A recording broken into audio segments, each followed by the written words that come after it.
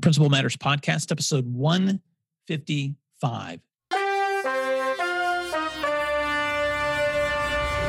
Hi, Principal Matters listeners. This is Will Parker, host of Principal Matters, the School Leaders Podcast, where each week we bring you inspiring, innovative, and imaginative ideas for your own school leadership.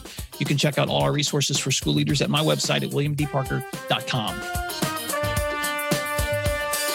This week, we're discussing Principals and Parenting Part 2 with my guest and co-host, Jen Schwanke, who's also the author of You're the Principal, Now What? Strategies and Solutions for New School Leaders.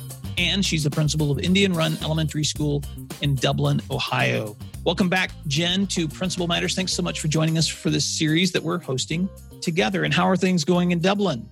They are going great. We have moved into summertime, so the pace is a lot slower, and there's a lot of good time to reflect on the job of being a principal. So that's why I'm glad we're here to bring up this topic again. Me too. You know, last week we touched on what is it like also wearing the hat of the parent of a child in your building, and then what must it be like for our children whose parents are principals, because this is the topic that I often find myself talking to principals about in private, but I haven't heard talked about much in public. And so thank you so much, Jen, you're the one that suggested that we dive into this topic. And I'm really enjoying the conversation. And I want to jump this week into this conversation first with a story. And then I want to look at some of the perspectives that teachers have when managing and teaching principals' kids, some things that we can avoid and some goals that we can help set if we are the principal parents of the children in our buildings too. But several years ago, Jen, I was leading a school with both of my oldest daughters in my building, and we had a situation where the police contacted our school and said that there was a threat to our school that they were aware of that had come through social media, and they were investigating it and needed us to lock down our building and not have anyone move until they assured that our situation was safe. So I'm the principal. I get on and I make an announcement. We are going into our lockdown procedures. At this point, teachers, please follow that procedure. And our teachers immediately went into gear. I stepped out to watch them locking doors and making sure kids weren't moving around the building, et cetera. A few minutes later, my phone rings and it's my daughter. And I immediately get upset because I'm like, why is she calling me in the middle of a situation like this? So I answer it to basically tell her, don't do this. And I pick it up and she's like, Dad, I'm sitting in class. What's going on? I'm scared. And I said, honey, you are a student in the school like everyone else. Just listen for announcements and let me do my job. And I hang up. And then I immediately felt guilty because I realized at that moment, not feeling so much guilty that my daughter was scared, which I did feel guilty, but I realized how poorly I had communicated to the entire school what was actually happening. And so I stepped back into my office and I got on the phone and I said, teachers and students, let me just give you some context for what's happening. We have a situation that's been alerted by the police that's outside of our school. They've asked us to lock down as they're investigating it. You are safe. I want to make sure that you know that. And as soon as we've got it all clear from them that they've managed this situation happening outside of our school, we will release us from this procedure and we'll go back to our normal schedule. And we waited and we monitored and we communicated with police and we made sure those things were happening. And I shot out a message to our parents on our email blast so that they would be aware of what was happening.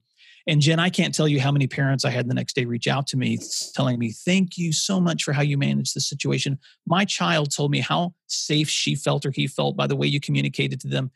But they had no idea how badly I had managed that situation until my daughter had reflected back to me that, Dad, we know nothing and I'm scared. And so, you know, it's one of those situations where I walked out the next day with a lot of praise. But what I wanted to say to all those parents was, you guys have no idea what a bad principal I was being in that moment until my daughter reflected for me what your kids were really wanting to know in that moment. Right. Well, good for your daughter. She didn't know it, but she made you a better principal that day. She did. And so as we're jumping into today's conversation, I think it's important for us to remember our kids have perspective on our school that we don't. And it's important for us to try to remember that we don't know it all. Even though we may be managing the building, we may be the ones that are on the front line. We may know every teacher we've hired and we may understand the master schedules. Doesn't mean we really understand what's happening in our schools. And so it's so important for us to put ourselves in the minds of our kids, not so that we micromanage what's happening from their perspectives, but so that we can respond to that and hopefully be better principals because of it. No, I think it is a constant reflection and constantly thinking of all the different perspectives connected to being a student or a parent teacher in the building. I think what you and I have touched on multiple times is the teacher's perspective and what it must be like to have the Mhm. principal's kid in your class. And I'm sure every principal who's listening might have a different perspective on how a child gets placed, whether it's on a team or whether it's with particular teachers in different subject levels or what teacher is assigned at the elementary level. But I think most teachers probably get their rosters and scan down and they see the principal's kid's name on there. And it must be a little bit of a shift in thinking and cause a level of anxiety just because they now know that the principal will have a bird's eye view into what the classroom's really like. And you and I Mhm. touched on earlier, that every child is different. Some kids might come home and tell mom and dad every single detail about the day. And that's alarming because to teach a class of students is a very intimate experience. And there are times that we do it alone. And it's almost like a code, I think, with classes and their teachers. And to lose that I think it just must be very awkward and cause some anxiety. Just a quick story about that. I have a child who is a talker, and I have a child who never says a word. And a teacher who had both of them once said to me, I knew that your daughter would go home and tell you even when we ran out of Kleenex, you would know everything. And I knew that your son was never going to say a word. And she said, so I spent a lot of time thinking about being basically evaluated all the time. And from the teacher's perspective, that can't be easy. No, so let's dive into that. We've talked a lot in the last episode about the parent's perspective, the student's perspective, the child's perspective. But I remember I had several, because I taught for 11 years before I was in school administration, and I had several students over the years who were my principal's kids or their parents were principals somewhere within the district. And so it is a different sense that you have when you're sitting in a classroom and you see that child in front of you who represents your boss or who represents a leader within your school community or who represents a peer, because they're going to be somebody that may reflect back. And so I think it's important for us to remember that too, that we have to, as we are placing our kids into the teachers' classrooms, that we realize we're putting them in an uncomfortable position too, not just the kids, but we're putting our teachers in uncomfortable positions. And so it's important for us to honor that and to make sure that we communicate to our own children the importance that teacher is the leader of that classroom. I trust that teacher is going to be having your best interest in mind, that we give that teacher the benefit of the doubt when that student has a question or a concern, or maybe they're upset about something, that we try to remember that we're protecting both that child's relationship, but we're also protecting that teacher's relationship too. And, one of the things that I try to practice, Jen, with my kids is I don't gossip about teachers. So for instance, if I know their teachers well, maybe I know things about them inside the classroom, outside the classroom, the conversations I have with my kids about those teachers are based simply on the context my child needs to have, nothing more. Absolutely. And if you're parenting with someone else, sometimes you go home at night and you want to vent and you want to share some details about a frustrating day that might involve teachers, not even necessarily your child's teachers. It could be someone that they'll never have, but that saying, little pitchers have big ears. They will hear it. And if they go back and tell a friend anything that you've said or tell several friends, then your credibility really has been diminished. And so you have to be very careful at home with how, when, and where, and with whom you talk about school. I have the same rule as you will. I just don't talk about it if my kids are anywhere nearby. And that goes to, I think we're talking teachers, but it also applies to coaches or advisors, people who your children may come in contact with. And you may know a whole bunch of stuff about those people as professionals, but you've just got to be careful not to bring it up. Your children need to be protected from any information about the staff, the teachers in your building that would come from you, that would be anything but professional. And teachers deserve that kind of treatment too. So I think it's important that you're protecting those long-term relationships that you're going to have with both. And, as my children have aged and I'm no longer leading the school where they went, there's things that they've told me when they're older about a teacher or a staff person within that building that was probably information that I already knew. But I just never talked about it then because it wasn't something that was pertinent to their education. So they're not clueless. Sometimes they're aware of gossip or they're aware of conflicts between adults. All those dynamics that happen within any community, your kids are going to be aware of it. But you have to really protect them and that teacher from participating in anything that might breach that confidentiality. Well, and we do sometimes know negative things about teachers, and we do have some influence, whether we admit it or not, in how our children are placed. And we have to keep in mind that those decisions are scrutinized by other staff. My daughter was placed with a second-year teacher once, and there was apparently some scuttlebutt about, why would she be placed there? There's some more veteran teachers there. What does that mean? Well, the truth of it was I really had nothing to do with the decision. I was fine with it, and I knew I could have changed it had I wanted to. But, a lot of teachers put value that even perhaps doesn't exist on decisions that are made, thinking that they came directly from the principal. Why? Why that teacher? Right. What does that mean about me? Does that mean that the principal doesn't value me as much or like me as much? I had a teacher once who had a lot of absences every year. It was a pattern. And we had discussed it candidly. She knew how I felt about it. I said to her, you're absent more than the students to whom we sent a truant letter. Like, this is an issue. Well, and then when my child didn't end up in her class, she kind of grumbled that, well, it's because she has an issue with my absences. And again, it had nothing to do with that, but teachers were putting words in my mouth that hadn't come out. And I guess I say all of that because that is the teacher's perspective, whether it's fair or not. That's what they're going to think about some decisions that are made.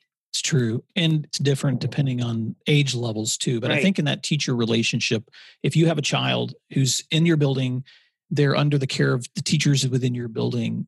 Often, if my child was having a difficulty, or maybe they had a question that needed to be answered, or maybe they were struggling with a concept, I coached my kids to be the first communicator with that teacher. That should not be my responsibility first. It should be theirs. They should be able to go to that teacher before school. So sometimes I meant I got there even earlier than normal to make sure my child could be there to go to see that teacher in the morning. And I would coach my child. This is what you're going to ask. You're going to ask, can I talk to you about this grade? Or can I ask you this question?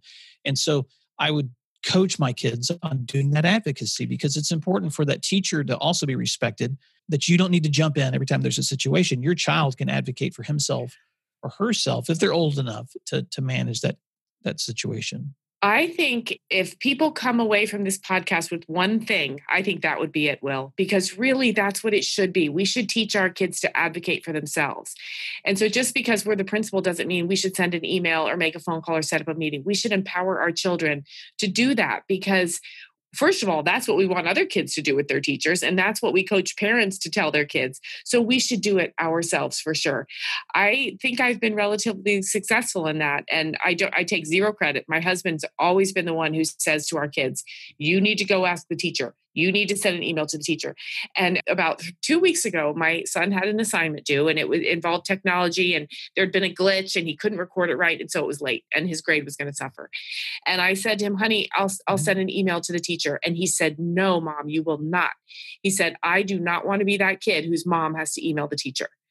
And I had a little moment of being hurt, but then I had a huge celebration. I thought, well, good. I don't want him to think that he has a mother who will do that. Not now, not in college, not when he doesn't pay his rent on time. He needs to handle it. And so I hope all principals who are doing the principal parent role will do exactly like you said. Teach your kid to advocate. Don't be the one to swoop in and clear the path to make it easier.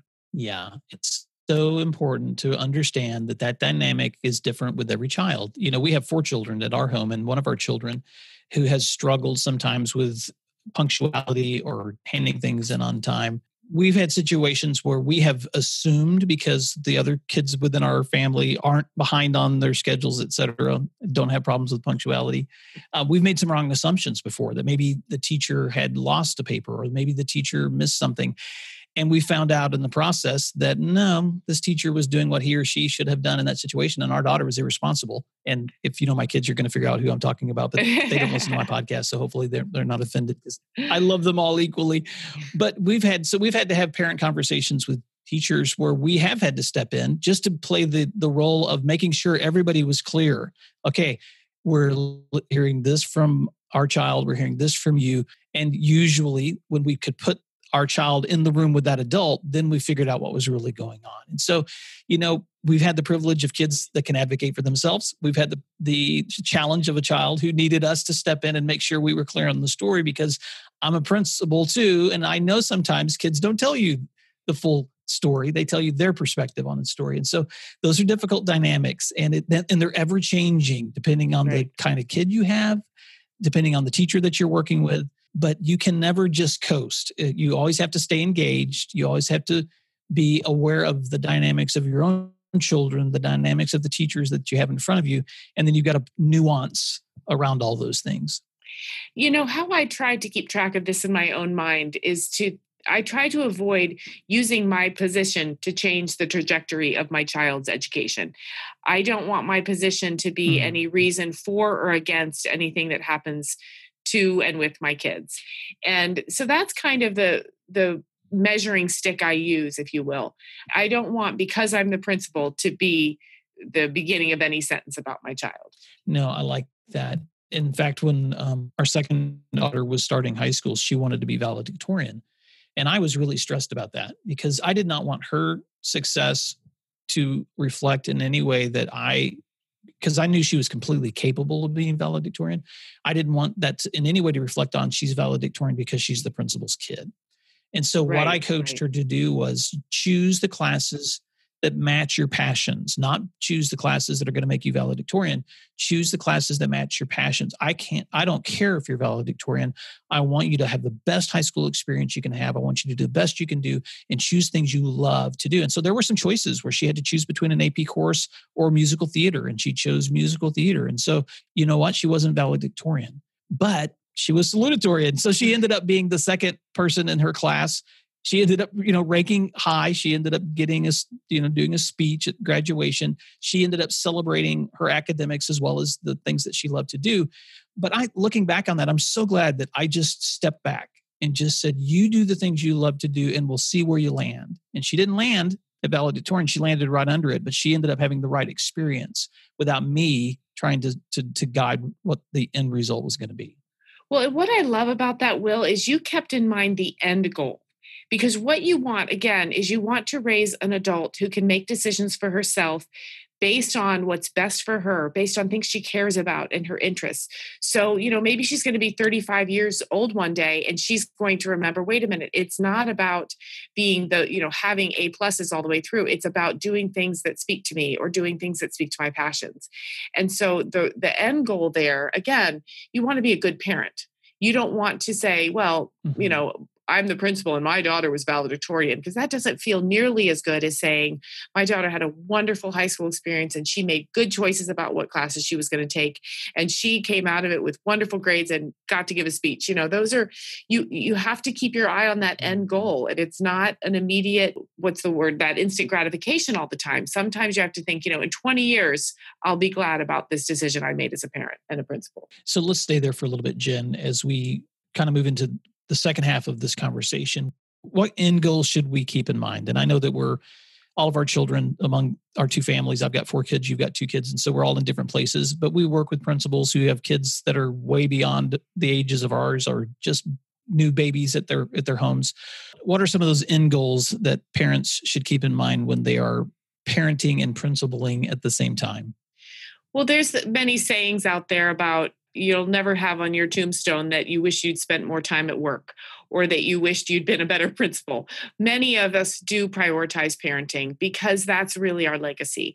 And so I think that's an important end goal, is to be a strong parent. And by that, I emphatically I don't mean that means we fight every parent battle and advocate for our child relentlessly. In fact, it means the opposite. It means sometimes we step back, we let them advocate for themselves, we let them take some bumps and bruises, we let them struggle, because even just because we know about some of those struggles, because our office has principal on the front door, doesn't mean that we jump in all the time. So I try to just watch myself and say, am I going to value and appreciate this decision as a parent later?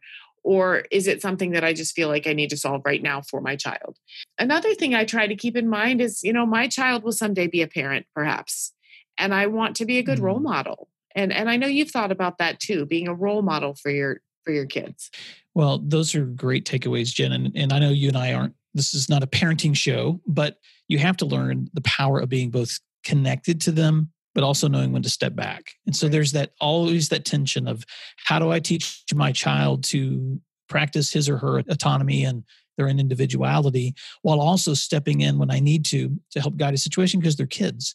And how do I stay connected with my own children emotionally so that I'm able to balance like what's the best decisions for them in those situations too.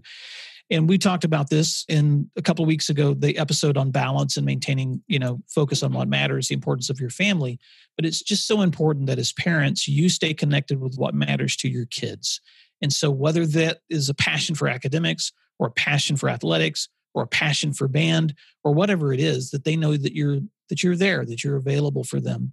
We've had a lot of, in our experience raising kids that are now teenagers and college age, we've had a lot of situations that I've encountered as the parent of young adult children where I've stepped back and thought, oh, what do I do in this situation? Or how do I manage this conversation? Or how do I manage this crisis that my child is going through?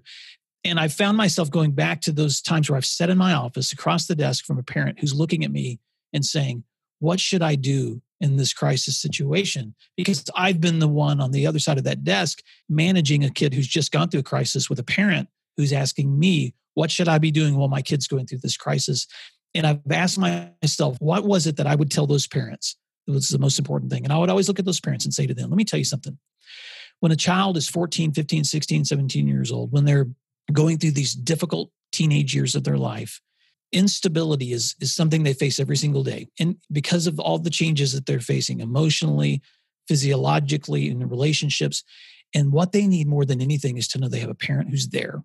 You're a stable point in their life. Just knowing that you're there and that you're here asking me this question is so big. And I just want to assure you that the fact that you care so much that you just want to be there for your kid is going to be something they're going to look back on years later, that they had somewhere they could land when they were in a crisis and they knew they could rest there with confidence. And so I've had to remind myself of that as my kids have gotten older, as they've faced difficult situations, as they're facing the stress of, life as a young adult, college pursuits as a young adult, how do I just stay there? No matter if I always have the right answers or not, no matter if I always know the exact thing to do or not, how can I be that parent who is the stable person in their life so that they have a place to land? Because your kids always need that place to land every day. I learned a great deal about parenting from my own father, who was, I would even say, clinical about parenting at sometimes. And by that, I mean, he would articulate, my job is to raise an adult. My job is not to make childhood easier for you. My job is not to make you happy all the time. My job is to raise an adult. Mm-hmm. And at times that infuriated me because I thought, no, I just want you to jump in and make this easier, or give me some money, or write me a note to get out of school early. But he would be clinical in looking at parenting as a job. And so I have really channeled some of that energy as a parent myself. And so when my own children are going through some sort of crisis, what I try to do is think, what would a good parent do? And often that's just like you said, it's listening, it's being there. My children will come home and there will be something they're working through. And I've learned a lot of times to just listen and say, man, I'm really sorry. That is hard. I don't try to tell them about a story when I was younger, and I don't try to fix it. And I don't say, well, I'm calling that other child's mother. I just say, man, I'm sorry. But another thing I learned this from a dear friend. She said, whenever we intervene as parents, especially if we have the power that a principal has, whenever we intervene, we are sending the message to our child that we don't think they can do it. And so the power is to say, honey, I'm sorry, that's really challenging, but I know you can work through this. I have 100% faith that you can do this without me. And so if you send that message that you believe in your child to the point where you're not even going to step in, boy, what a boost of confidence. Again, it doesn't feel great in that moment for the child, but later when they're adults, they'll be able to say, even if they do it unconsciously, my mom believed in me. My dad knew I could handle these things. I also liked when you said, ask yourself the question, what would a great parent do? Because I've had a principal tell me that before too. He or she is facing a situation that is difficult. Like, what do I do in this situation in my building? Ask yourself, what would a great principal do? And I think it's the same thing with parenting. Sometimes that's a great question to ask. And I've not thought that before, Jen. So thanks for that takeaway. What would a great parent do? And that might give you some moment to reflect and go, okay, maybe I need to go this direction today, because you're right. Raising our children to be self-sufficient, confident, capable of problem solving, that's the end goal. And so how do we make decisions that help them reach those goals? I think principals have the potential to be rock star parents because we do have such a wide range of perspective, and we've seen it done poorly. We've seen missteps that we think, oh, for heaven's sakes, I'm never going to do that. My parents actually allude to this quite a bit. They say, how lucky for your children that they're being raised by two educators. And it's true. We've seen so many things that we know don't work with kids, that we're careful in our house to not fall into traps that we've seen other parents fall into. So it really is a blessing to be a principal who's parenting. And, we started this conversation thinking about end goals. And what I would say is one of the end goals is to do both well, to be an excellent parent, but to also be an effective principal and have people respect the work. And really what that's about, Will, is doing right by all kids. The ones we have birthed, the ones that live with us, but other kids too. It really is a huge cycle. Well, Jen, as we're wrapping up this conversation, I want to end with a story. When I made the decision to transition away from full-time principalship to do the work that I'm doing now with my state association, it was a tough decision. I loved being a principal and a principal dad at the same time. And I also knew that I still had one daughter who was going to be in my building, that if I stepped away, I wouldn't be there every day watching her. And so we were wrestling with all those dynamics of what would this look like if I made this decision, and how would we monitor the work she was doing at the school I would no longer be leading, but also we're parents of two other kids that were at schools I wasn't leading. So what would that look like? And we had actually gone on a summer vacation to a cabin way out in the middle of nowhere, Oklahoma, and just kind of disconnected for a couple of days. And we're fishing and just hanging out. And I was just really chewing on those questions and trying to make a decision and praying and talking a lot to my wife when I finally felt like we had reached a decision. And so we pulled our kids together.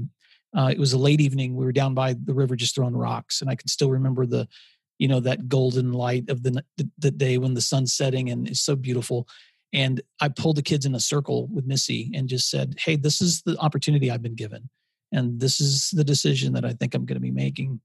And my oldest daughter began to cry when I told her I was making that transition. And I asked her later, why is this making you so emotional? And she communicated back to me, because I know how much you love your school.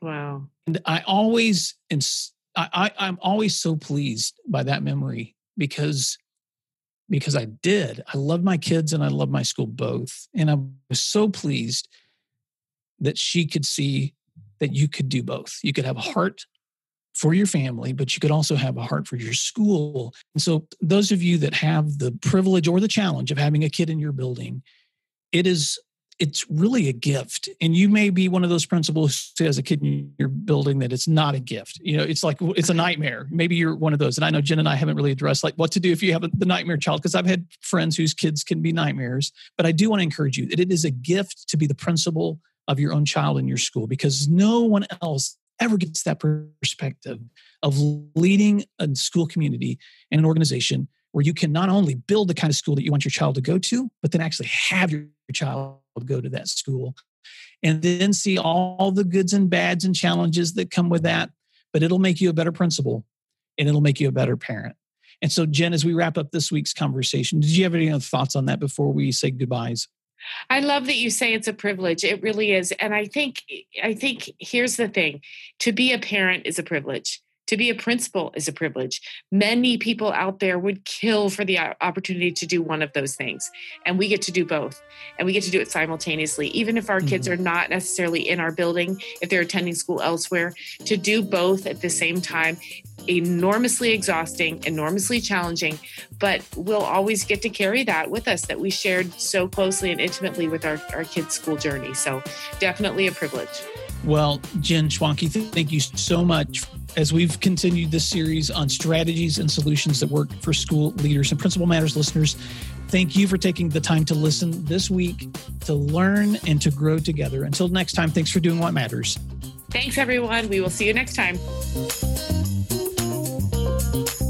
If you'd like other free resources like this one, you can check out all my posts at williamdparker.com.